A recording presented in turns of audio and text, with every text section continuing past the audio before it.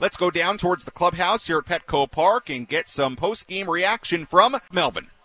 Let's take a trip down to the Padres clubhouse and hear from Padres manager Bob Melvin. Presented by Sinley Food. Find your next cooking adventure at Sinley Food, 4665 El Cajon Boulevard, the Cook's Asian Resource. Walk to Stevenson, and then, just a ball pulled down the line. Gave up a hit. So he doesn't, you come in, you have to pitch multiple innings all the time. You're not going to be perfect. I thought he threw the ball really well. Is that about how you expected kind of tonight to go? Because that's a really good starter that was out there. He's really good. So you try to make him work. You try to get good pitching and good defense behind him. Get him out of the game. We got him out of the game with the lead, and, we felt good about winning the game.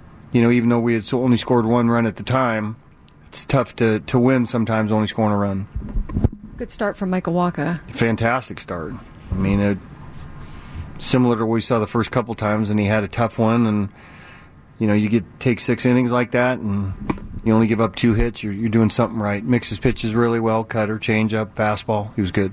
Guy like that, who's a veteran like him, are you more confident there leaving him out there in the 6th inning when he's given up a couple of base runners in that? Oh yeah. In my opinion, he deserved a chance right there. So. And he came through for us again. With some of the bullpen stuff going on, and one more game to go. I felt like, at that point in time, he was going to give us 6 innings. Now, if he walks the guy and now the bases are loaded, maybe, but I felt like he deserved it.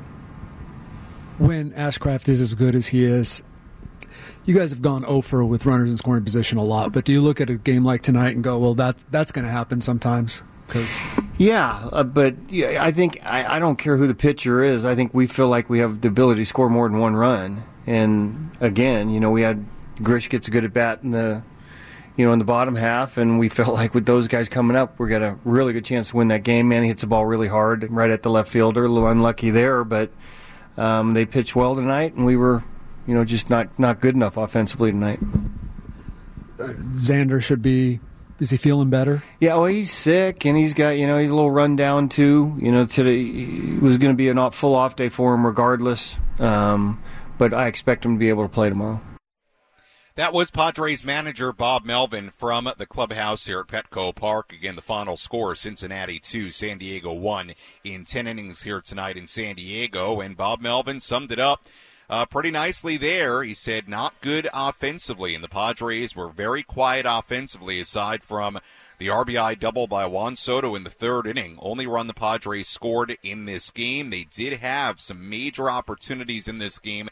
0-for-12 with runners in scoring position. Of course, like Bob Melvin alluded to, Graham Ashcraft was very good in this game. He's off to a great start this season. 6 innings, 1 run given up. Gets a no decision here tonight. He lowered his ERA to 2 in 6 starts to begin the year. So he did a great job. But the Padres had really good chances in this game, and maybe none better than what they had in the 10th inning with runners on first and second, a spot where a base hit could win it, an extra base hit could win the game, scored 2 runs, and Tatis Machado Soto went down 1-2-3. Those are the kinds of spots where you hope in the future the Padres can cash in with the very top of the lineup up in those big situations.